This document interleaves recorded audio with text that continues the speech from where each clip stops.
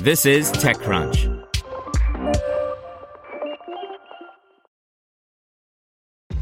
This episode is brought to you by ShipStation.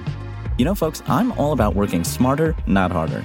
Running a successful e-commerce business can be really convoluted, and honestly, you have enough going on, so I want to introduce you guys to ShipStation. I love using ShipStation because it makes it so much easier to automate all my shipping tasks, and I can manage all my orders in one simple dashboard. Work less and ship more with ShipStation, the innovative tool that helps turn your shipping challenges into opportunities for growth. Go to ShipStation.com and use code TechNews to sign up for your free 60-day trial. That's ShipStation.com, code TechNews. Have you checked on your IT team lately? 2020 was rough for them. Ransomware, work from home, cloud migrations. It didn't stop. It's a good time to give them a new resource, IT Pro TV.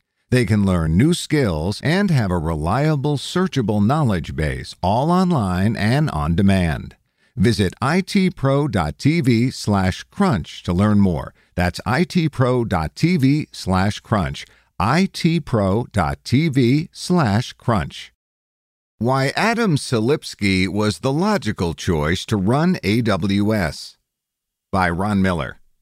When AWS CEO Andy Jassy announced in an email to employees yesterday that Tableau CEO Adam Selipsky was returning to run AWS, it was probably not the choice most considered.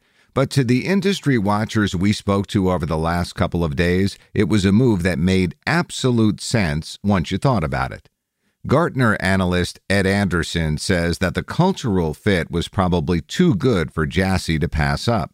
Selipsky spent 11 years helping build the division. It was someone he knew well and had worked side by side with for over a decade. He could slide into the new role and be trusted to continue building the lucrative division. Anderson says that even though the size and scope of AWS has changed dramatically since Selipsky left in 2016 when the company closed the year on a $16 billion run rate, he says that the organization's cultural dynamics haven't changed all that much. Success in this role requires a deep understanding of the Amazon AWS culture in addition to a vision for AWS's future growth. Adam already knows the AWS culture from his previous time at AWS. Yes, AWS was a smaller business when he left, but the fundamental structure and strategy was in place, and the culture hasn't notably evolved since then, Anderson told me.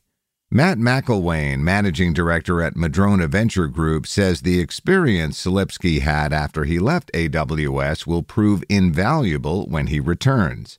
Adam transformed Tableau from a desktop licensed software company to a cloud subscription software company that thrived.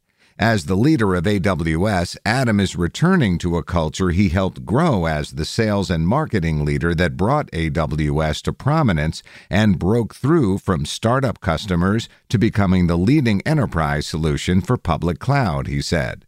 Holger Mueller, an analyst with Constellation Research, says that Selipsky's business experience gave him the edge over other candidates. His business acumen won out over internal candidates Matt Garman and Peter DeSantis. Insight on how Salesforce works may be helpful and valued as well, Mueller pointed out. As for leaving Tableau and with it Salesforce, the company that purchased it for $15.7 billion in 2019, Brent Leary, founder and principal analyst at CRM Essentials, believes that it was only a matter of time before some of these acquired company CEOs left to do other things. In fact, he's surprised it didn't happen sooner. Given Salesforce's growing stable of top-notch CEOs accumulated by way of a slew of high-profile acquisitions, you really can't expect them all to stay forever, and given Adam Selipsky's tenure at AWS before becoming Tableau's CEO, this move makes a whole lot of sense. Amazon brings back one of their own, and he's also a wildly successful CEO in his own right, Leary said. While the consensus is that Selipsky is a good choice, he's going to have awfully big shoes to fill. The fact is that division is continuing to grow like a large company currently on a run rate of over $50 billion. With a track record like that to follow and Jassy still close at hand, Selipsky has to simply continue letting the unit do its thing while putting his own unique stamp on it. Any kind of change is disconcerting, though, and it'll be up to him to put customers and employees at ease and plow ahead into the future. Same mission, new boss.